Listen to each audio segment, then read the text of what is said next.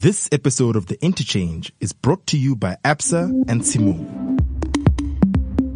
Hello and welcome to the second in a new series of The Interchange, coming to you from Cliff Central Studios in the heart of Johannesburg. I am Busi Mkhumbuzi.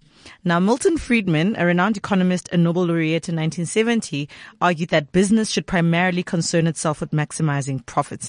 And since then, debate has raged on from university classrooms to shebeens in the streets, right up to boardrooms, about the role of business in society. Some believe that it is enough to maximize profits. After all, the sustainability and long-term profitability of a business depends on it.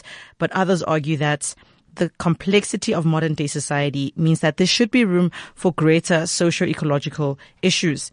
Whichever is true, what I do know for sure is that the bottom line of a business directly affects the well-being of all those who interact with it, from shareholders to employees, all the way to customers.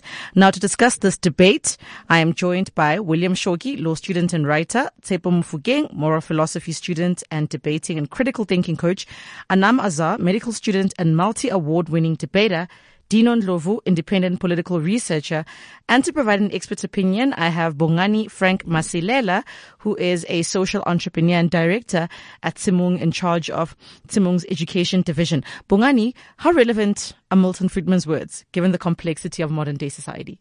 I think they're quite relevant because people like Friedman were sort of the godfathers of contemporary economics, especially neoliberal economics. So they informed the way that businesses have been behaving since the 1980s up until now.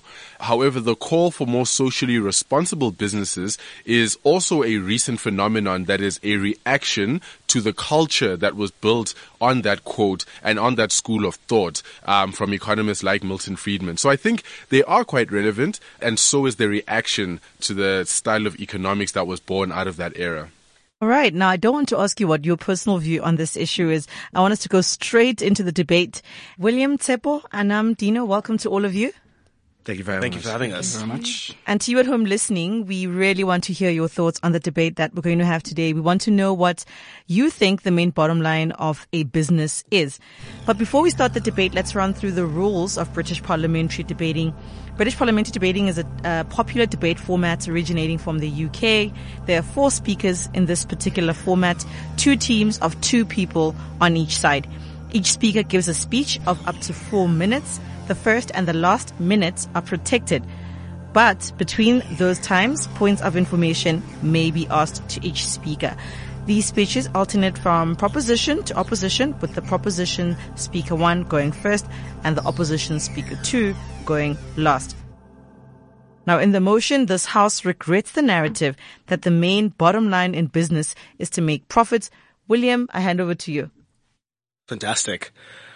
In 2019, the world is living at the end of history. 20 years ago, the renowned political theorist Francis Fukuyama triumphantly declared that liberal democracy and capitalism would be the twin political and economic forces that would dominate society without challenge. Today we know that's not true. The world is facing unprecedented levels of inequality. The promise of capitalism to deliver society that was just and fair and determined by principles of the market, of which the profit motive would be the most key, is shaping up to be untrue. People are living in precarious employment. People's real wages are stagnating as the cost of living is increasing, and everyone is wondering what happened. It's time to rethink the profit motive. We think that the profit motive, and in the introduction, Busi was entirely correct, that was envisaged by the neoliberal godfathers, to use Bongani's words, in the form of Milton Friedman and Friedrich Hayek, is incorrect. It can't be the case that businesses exist simply to maximize profit and to increase their profits. 1 minute is up. And the reason this begins to be a principle which doesn't create a society that is just and fair, as we previously would have thought, is that the profit motive is only conceived of as being profit for shareholders, the people who raise capital, the people who have direct access to the means of production. And in a world that is complex, in a world that in a world that is complex, in a world in which businesses are increasingly becoming larger, as businesses not only operate in the countries in which they are conceived, but in multiple countries, we think that too many stakeholders are part of a business enterprise. Too many stakeholders are involved and too many stakeholders take part for it to simply be about producing profits for shareholders. What do we think needs to happen then? We are in favor of reimagining businesses. We are in favor of restructuring businesses. But the profit motive stands as a stumbling block from realizing this reimagination. We think that businesses, for example, could perfectly operate where ownership in the business is vested in both those who raise capital for the business, but it could equally be vested in those who work for the enterprise, for the community that the business operates in. But the profit motive has led to a style of running corporations that is increasingly becoming divorced from those it affects. We are seeing a world in which, for example, if a business wants to make massive amounts of revenue and generate large amounts of profits, it doesn't even need to be involved in any specific enterprise. In the age of deindustrialization, for example, we are seeing the replacement of a business that delivers a product or a service with businesses that are purely in the world of speculative capital. Increasing financialization has made it such that in order for you to be a thriving business, heck, you don't even need to be a business. You just need to be someone who has the right asset portfolio, that is involved in the right stock market, and you're going to be having a bank balance that is incredibly large. And we think that we need to move away from this ideology, because that's purely what it is. It's an ideology that says you maximize profits without consequence for those that you affect. And we think that we could create a world in which we restructure businesses, we reimagine their role in society, and we truly realize the dream of them being more just, more fair, and more equitable. But it won't come if we tell businesses and if we continue to maintain the idea that they only exist to serve those who invest in them and that they only exist to maximize the profits of those who invest in them. That's all I have to say. Thank you so much, William, for that first prop. Anam, take it over. All right. So William keeps saying that what they are against in this instance is businesses existing simply to make a profit. And I think that's exactly the point, right? Their argumentation is incredibly simplistic because it doesn't imagine the realm in which we exist and the realm in which businesses exist specifically in an African context. So let me break it down. I think that there's three kinds of businesses that we're looking at. Firstly, we're looking at multinational corporations. Secondly, we're looking at small to medium enterprises. And thirdly, we're looking at more like young entrepreneurs, and things like more along the lines of the informal sector, right? And I think that in an African context, actually 91% of South African businesses are in fact small to medium enterprises. And I think they play a significant role in our economy because for a lot of people, small to medium enterprises is the way for them to access upward mobility. It's the way for them to even survive in an economy in which they just aren't those jobs and you have to create them for yourself through entrepreneurship. We think then it's important that we remember that when this is the context, specifically in African context or majority of the context, then it's unfair to just say that, well, if you just have assets, then you're likely to be be a business, right? And sure, we can see that there is privilege in the business realm, a lot of it. We definitely think that that's true, but we don't think that's something that's inherent to businesses or specifically inherent to businesses being profit driven. In fact, the reason why it's important that small to medium enterprises or any business rather is able to generate a profit or able to have profit be its bottom line, because we're not saying only profit. We're saying profit be the bottom line. I'm going to draw the clarity in a minute. But the reason we think it's important is because we think that when you have a business, you invest a lot of your time, your resources, and your skills. And we think then if you're unable to generate a profit or if you are not allowed to reap profit from that business, we think it's almost a form of exploitation when you're the one who has invested so much in it. Secondly, we think you get more innovative businesses because we think people are more readily going to invest when there is some kind of return of that profit. So we think largely the reason why businesses are profit driven and need to be profit driven is because that is the incentive for people to invest in them in the first place. And we think you can't just talk about this in a vacuum, right? We need to be realistic and say that people are going to live in a capitalist society, and for a lot of young South Africans, living in the society means being able to cope with it through these mechanisms. But then let's quickly talk about why you get a better business when you're allowed to generate profit. Sure.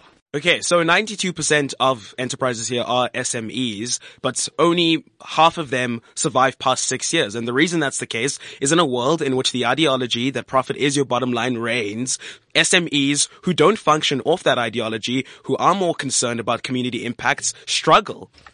Okay, I don't agree with that because, that's just not true, right? I think that in fact, the most successful businesses have to inherently be those that have a purpose. Because if you're not going to fulfill the needs of society, we have a minute left. It's very unlikely that you're going to be a successful business. If we look at the most successful businesses, those are the ones that are fulfilling a need. And that's just basic economics, right? Where there is a demand, there'll be a supply, and therefore those businesses will be successful. Let me quickly talk about what we're not defending. We're not defending recklessness. We're not defending a world in which states aren't allowed to tax businesses and then redistribute that tax back into the community. We're not going to defend a world in which businesses aren't subject to things like labor laws, to things like environmental laws. The things that William is talking about, those things are largely states' failure to regulate business and a failure of even consumers to hold businesses accountable within their capacity of supporting businesses or the kind of businesses that we as consumers choose to support. We think that saying that the failures of businesses in general or the failures of a capitalist society are due to the fact that businesses are inherently going to have profit as their better line is a cop-out to the complexities of the society in which we live in and the complexities of the economic system which we have created. Thank you, Anam. Tsepo, you've been shaking your head. Now over to you. I've got a lot. All right. So I think I just want to first start with doing some responsive work to a bit of the stuff that Anam tells us about. And then I'm going to extend on the stuff that William tells you about why this narrative is specifically harmful, particularly for how young people interact with businesses and our ability to incentivize the creation of social entrepreneurship. So I'm just going to respond to two things that Anam tells us. The first thing is this principal claim that it's okay for us to have this narrative because people deserve to profit off of businesses. And the next thing I'm going to respond to is why we necessarily need this narrative because it creates better businesses. So in response to the issue about people deserving to profit off of the businesses that they do, I've got two things to say. The first thing is we need to reimagine what that profit can actually look like. We think that people can get value from running a business that is successful and has actual impact in the lives of people, and that can be the imagination of the return on the work that they do. That can be the sort of fulfillment that they get. It need not necessarily be the money. It need not be about how the books look. Our particular problem with this narrative is that all that is prioritized becomes the money, and it's not inherent to getting a return on the work that you do. The second thing that we'd say is that there are barriers to entry for marginalized groups to make that profit. So it is particularly an issue that some people who have an easier ability to set up businesses can then claim that they deserve a return on that when their ability to set up those businesses and do the work for which they're claiming they deserve a profit is arbitrary and other people have been locked out of. The second thing we're going to respond to is this idea that we get better businesses as a result of this narrative. And what Anam really tells us here is that businesses would never be successful without delivering a service and without having an actual impact on the lives of people. Will literally gives you about 2 minutes of analysis about how the sort of prioritization of the bottom line means that businesses can just exist in the industry as businesses that kind of just say stuff or make speculation without actually having an actual impact in the lives of people, without delivering services, without having products, and without really progressing society. It's fairly possible when all that we prioritize is money and not the actual impact that people are having. The second thing that she says is that they don't need to defend recklessness and they don't need to defend the bad practices that businesses do. They actually need to, because the reason why they do that is because of this narrative that what matters is the money. It's because businesses can say, at the end of the day, we made this much money and we're giving this much money for tax, and that is enough that they can get away with a lot of the recklessness that Anam tells us about. Literally, the incentive for countries like China to have really lax labor laws is because they need the money and they need the investment that would come from these businesses. Before I continue, Anam? So a lot of industry in the Middle East is currently going through a crisis because they were not environmentally friendly and thus they didn't generate a profit. The problem in your argument is that you just arbitrarily talk about profit without talking about what actually generates profit. And that is things like sustainability. That is things like purpose. Yeah. We don't deny that businesses have the ability to do good work whilst they prioritize profit. You have 1 minute left. All that we are saying is that we have an ability to get that value out of them without their priority being on profit. That's still something that you need to defend. Yes. So the chat about the harm harms that we get. So we think that one of the biggest problems is a disincentivization of the of people creating social enterprises, right? So social enterprises tend to make a lot less money than these businesses that are arbitrarily prioritizing just making money, and whose priority is just the bottom line and the money that they make. We think that there's a lot less money that you can make from social entrepreneurship, and when the priority is on the amount of money that businesses are making, we disincentivize entrepreneurs from starting those sorts of enterprises that we value, and enterprises that have the ability to meaningfully impact the lives of people. That's really what they need to defend here. Thank you so much, Tsepo. A mouthful. Dino, you're going to have a lot to rebut, and I'm handing over to you. I think what basically this motion wants us to talk about is a couple of things. Firstly, at what point do we start regretting things? Do we regret things because the status quo as it exists is imperfect? Or do we regret things when we try and weigh out the benefits that a particular thing that we're discussing brings to society vis-a-vis the negative? So what the bulk of analysis we get from Tsepo is predominantly that businesses are good, but then the bad thing about businesses is that people just want to make profit out of those particular businesses. So we should harness businesses so that we can maximize their impact on society and make society better. That argument is not a synonym for businesses not making a profit, because if you're saying businesses are good without analyzing why people open businesses in and of themselves, you don't have those particular businesses. So if you want to get the good from these particular businesses to have a social impact that is beneficial to the people, people must aspire to open these businesses in the first place. And the only reason that people want to open these businesses, these small to medium enterprises, these corporations, is they want to make a particular profit. So, for shame. Question? Yeah. So the issue here is that what we argue is that people have the ability to imagine a return on business operation that is not money. So you can get fulfillment from doing good work and impact in society without that priority being on money. You're literally arguing that people only care for money, and that's the only reason why they go in. We ask questions like, why do we have NGOs then? Listen, your argument does not mean that if people prioritize money, they can't have alternatives. People that make NGOs are people that have made money elsewhere. They donate to those particular NGOs for them to have a particular meaningful impact on particular societies. We don't think that NGOs can't exist if there's no profit motive in society being the bottom line in particular businesses. That is a bad argument. What you also get is what do businesses mean to South Africans in general? We think if people prioritize profit, it means that they don't have to contribute to someone else's profit because they want to contribute to their own generation of profit to make themselves particularly wealthy. We don't think that you get the sort of like upward social mobility if people only prioritize building NGOs, when people that currently have monopoly and people that currently have money are the people that are making money. Do you know? Okay, taken. So one of the things that I want to talk about is the willingness for businesses to abuse employees as a result of prioritizing that bottom line. So things like our gross acceptance of automation replacing employees, because what we prioritize is making money, and that means doing things like cutting as much cost as possible. Businesses tend to get away with a lot of abuse and a lot of bad things as a result of their prioritization. Nike opening sweatshops harmed its ability to sell its sneakers. The ability of wanting to make profit often controls the type of things that businesses do, because if there is a reputation that a business is abusing its own workers, it means that people don't buy into that particular product. The incentive for making profit affects how companies act, because they know that if they do not act benevolently and if they do not treat people right, people are less likely to buy into their particular products and not buy those particular things. So what we are saying is the market will always regulate itself, because for people to make money, people have to buy into the production and the ethos of that particular business. That's why you get companies like Old Mutual. That's why you get companies like Nike leading social movements, because they know that people nowadays, the market dictates that you have to stand for something for you to make a particular business. Secondly, we think that we have to harness the self-interest of people to help society. For you to want to invest money into something that helps people in society, you need to know that you get something out of it. And we don't think that trying to harness people's goodwill means more people will come to the marketplace. So at the end of the day, how do we get a better South Africa? How do we get a better world? We get a better world by people contributing and trying to make money, because when they try to contribute and make money, you create better access to more things that people need in societies. Therefore, you get a better world. Therefore, you get more medication. Therefore, you get more businesses that allow access for people in particular societies. Therefore, you get companies that try to moderate their behavior, because they know that if they do not cater for the needs of societies, people will opt into companies that are more eco-friendly, companies that are more friendly to social movements. Therefore, you make the society better. Dino, your time is up, and that brings us to the end of the debate. Thank you so much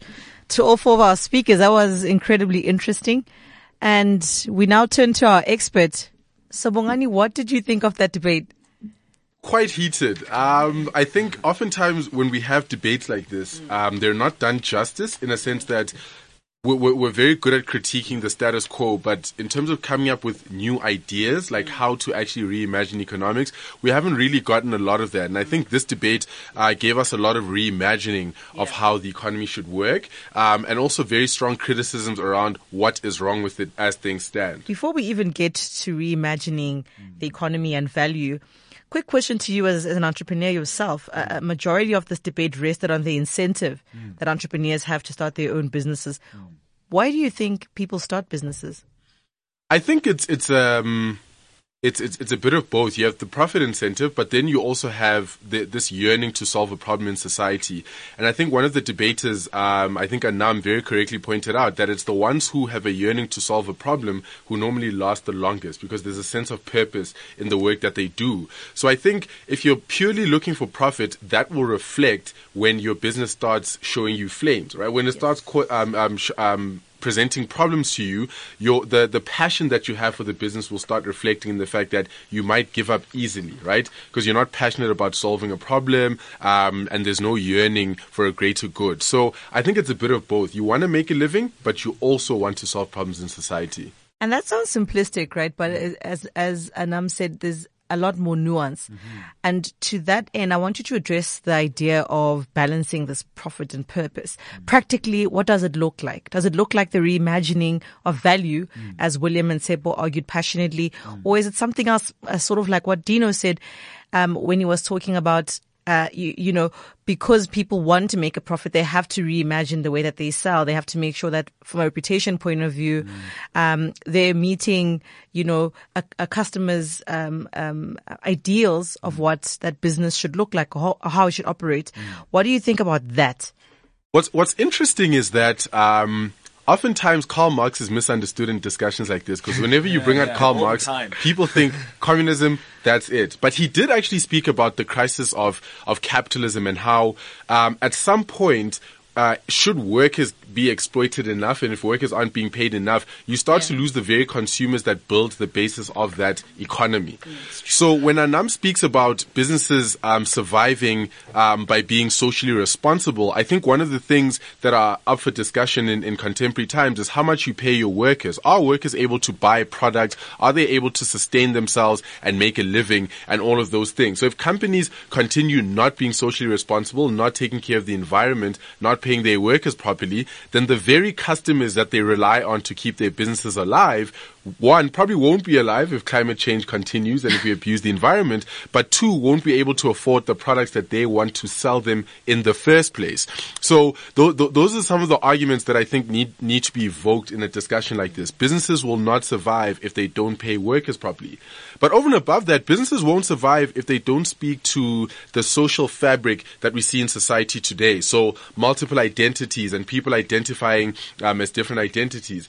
I noticed that recently the English Premier League, for example, which in the past concerned itself with money and football, is now concerning itself with Pride Month. Right? They're trying to reach out to their queer supporters and show them that they care about them and that they are more than welcome to participate in the sport as with anyone else. That is a form of, one, sincerity, but two, a form of survival as well, right? If you're not reaching out to the people that reflect what society looks like, you simply won't survive as a business. William and Sepo, just quickly on that point, Bongani talks about the well-being of the people that interact with the business being central. Does that necessarily mean that the triple bottom line is now, the new bottom line? Or does it mean that a business could still pursue profit, but deeply care about these issues?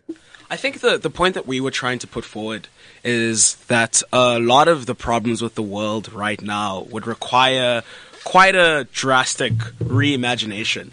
And that what we're witnessing today is a lot of companies, as the other team correctly pointed out, trying to demonstrate that they care more about profit. But I guess the point that we're making is that a lot of that is cosmetic, right? A lot of that is so that you can, in fact, survive. But is so that your enterprise can survive, is so that you can continue to generate profits, and so that the interests of shareholders are taken care of. And I mean, I guess a case in point to use to illustrate this trend is, it is Pride Month, but one of the big contradictions that you'll be seeing is corporations like ExxonMobil, the great polluter of oil and gas in the Middle East, running a very comprehensive Pride Month campaign, but at the same time you're thinking, well, you're a big oil company and you're standing in the way of green technology being realized, or you're only selectively implementing green technology reforms as long as it allows you just enough room to appease customers and to convince them that you're ethically minded, but also enough that you can still generate a lot of profits. And Dino, do you have a response to that, specifically speaking to the issue of how companies potentially serve well-being and societal interests at a very cosmetic level, primarily because, social and ecological issues are not seen as important as profit is? I think the counter-narrative that they argue for is something more mendacious. The idea that companies that were initially built for profit should now lead wholeheartedly, not cosmetically, social movements. And if those elitists in those particular companies are now in charge of social movements, can the world that you imagine actually come into fruition when they don't actually have the understanding of queer bodies, when they don't have the actual understanding of poor people? Then you let those people lead wholeheartedly and lead the charge against the problems that exist in society. I think you only get an elitist perspective of solving of those particular issues, and that is more dangerous. Rather, they exist cosmetically but still aid people that are doing it from the bottom of their heart, and they're employing people and stuff like that. Yeah, I think. Sorry, just William, to counter that. I think for us, like, the problem, and I think the reason why we called it like an ideology beyond viewing it as a narrative, is because I think our concern is we do want to create a world that is fair, that is just, but if we're able to reach a point where the people who are at the forefront of maintaining an unjust, unequal, and unfair world are now viewed as being more benevolent, then that has a pacifying role, right? That placates you, that fools you into thinking, well, actually, maybe the world is getting better. It's just a very effective sleight of hand. I think that we're just worried that these corporations are taking on. In fact, let me point to a particular example about a restaurant in Braamfontein. So it was that dude who had one of the most racist videos ever posted on Instagram with so much arrogance. But there was an ability to get away with that because we rely on the soft sense of accountability, that a business will not survive if they do bad things, or if they're the people who own those businesses are irresponsible. That business managed to survive. All they did was change the name of the restaurant, change a couple of, the paintings around, and change how the business looks, and they were able to continue to operate. So there's a very soft sense of accountability that exists. That means that it's not okay for businesses to just prioritize profit on the hopes that if they did anything bad in the pursuit of that profit, that they would get accountability from people. In reality, it hardly ever happens. Does that matter? And Dino, in closing. Okay, first thing I want to respond on is what William Shoki spoke about initially. The idea of an oil-producing company supporting Pride Month and stuff like that. Like what Bongani initially said when he came back on is, what world do they imagine that's counter-narrative to that? What counterfactual can we imagine? Like, can a world where we don't produce oil because oil is generally something that's bad to the environment ever exist? So when we're regretting things, we need to be able to offer a counter-narrative that makes life more livable, even in that particular counter-narrative. Just drilling holes into a system that has a lot of benefits that far outweigh the harms does not create a world that is better off. So the sort of conversation we're having here is important because it keeps checks and balances. And if more people had access to such conversations, knowing that the company that Tsepo is speaking about is doing those sorts of ills, it means that more companies that want to be more profitable in future will make sure not to antagonize people that might have contradicting views. And I just want to add to that quickly and say that I think that while I definitely do agree that there isn't enough accountability as there needs to be, I still think that it's still pretty significant that one of the largest portfolios that businesses have